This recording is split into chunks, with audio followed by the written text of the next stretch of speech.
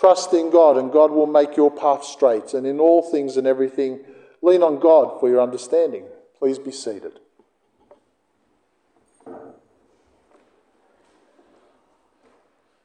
It's amazing those times where everything seems to go right and everything seems to be amazing.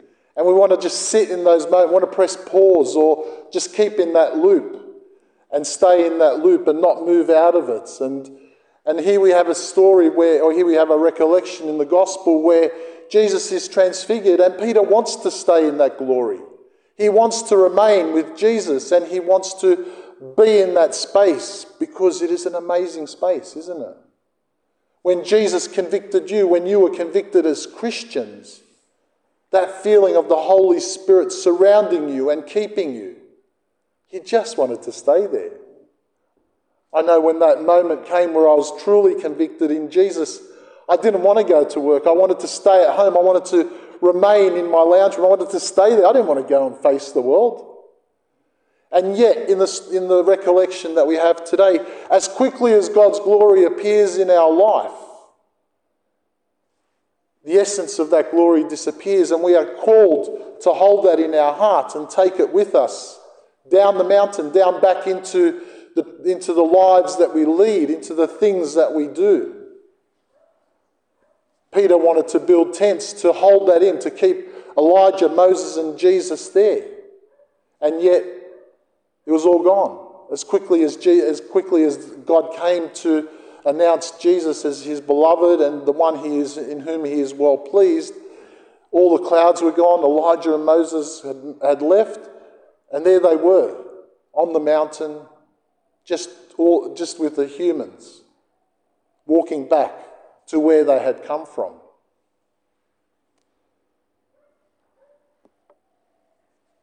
We want to stay in those amazing moments, but truly, the essence of the story is about taking that energy, taking that glory, taking that faith that you have from where you are each and every day into the world that surrounds you and being the light in the world, allowing the glory of God to fill you and hold you and nurture you and to keep you safe. But the prosperity that we have in our lives isn't just for ourselves and for our own enjoyment, but it also nurtures and develops us so that we can go out into the world and be with people. Had I been convicted and stayed in my room, I wouldn't have moved into my priesthood. I wouldn't have dealt with all the things that I needed to in order to deal with the calling that God had put on my heart when I was 13 to be a priest. I had fought many years. I had spent, I worked it out, I was fighting God for about 36 years.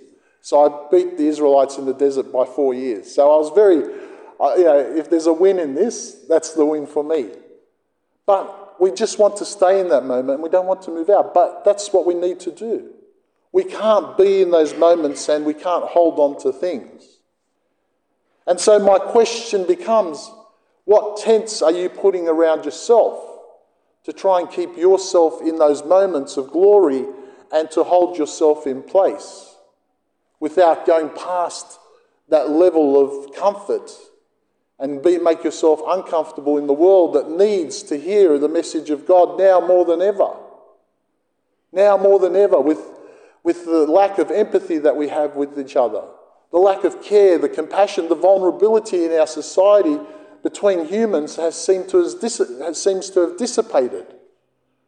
We want to have a win-win, but we never want to show our vulnerability in it. And so my question to you as we move into this week, my question for the parish is, how do we do that? What do we need to do? How do we open up the tent that you might have created around yourself to hold yourself safe and to go, well, I've done my bit, I've been worshipping, I've been part of the church, but I'm going to now be comfortable. And that's great, and we all need to have our Sabbath, and we all need to rest in the Lord, but we eventually need to open up the doors and continue our ministry. Because while there is breath in our body, we are called to minister to the world around us. And this is a similar thing that I ask ourselves as a parish to think about. We have 2 amazing tents that we have put up. And I am sure that as you look back and as you think about the parish journey, these tents that we put up would have had amazing times and would have been amazing spaces where people would have come filled with the Holy Spirit. And there would have been lots of people to talk to, and there would have been a lot of energy. And yet, with that energy available to us and with those moments, did we see that as the end of the journey for that tent or the beginning? And speaking to people at different times, I have a sense that we saw that, well, we've reached the pinnacle, we've reached the mountain. We don't want to lose that. We want to hold on to that. And so over time, as we've tried to hold the tent together and tried to hold on to our past glories, we haven't really stepped out with that energy into the world to share that with the people around us and to let them know that this is a space of worship where they're safe to explore, where they're safe to engage with the people around them. And so some of our numbers have dwindled. And I ask you to think about the idea that maybe as a parish, we need to just make sure that whatever was in the past, we look at as a springboard to the future. Whatever God has done in our tents is amazing and is highly noteworthy. But if we are not prepared to go out of the tents and down the mountain to where our people are, if we are prepared to just be static in the sense of who we are as a church, then the glory of God isn't going to be released. And as Peter says in his reading, we reach people by our testimony, by sharing our words, by sharing what is happening through our testimony to others. It's an amazing space, so is St. Matthew's. It's an amazing space to be in. It's an amazing space for me to come to as a priest. I always feel uplifted. I always feel grateful that I am here. I feel grateful that we've got St. Matthew's. We have two amazing places. But like with our lungs, if we close our lungs off, we aren't going to have the oxygen that we need to move forward. And we are always going to work at an energy level that is less than it can be. We need to throw the doors open. We need to open the tent. We need to let all that oxygen into our lungs, and so we need to let the Holy Spirit into all our worship places to energize us, to refresh us, to renew us. And then we go back down the mountain. We all come here for an hour to just be with each other, and then we go back down that mountain to find those places and spaces where people are hungry, where people are sick, where people are lonely.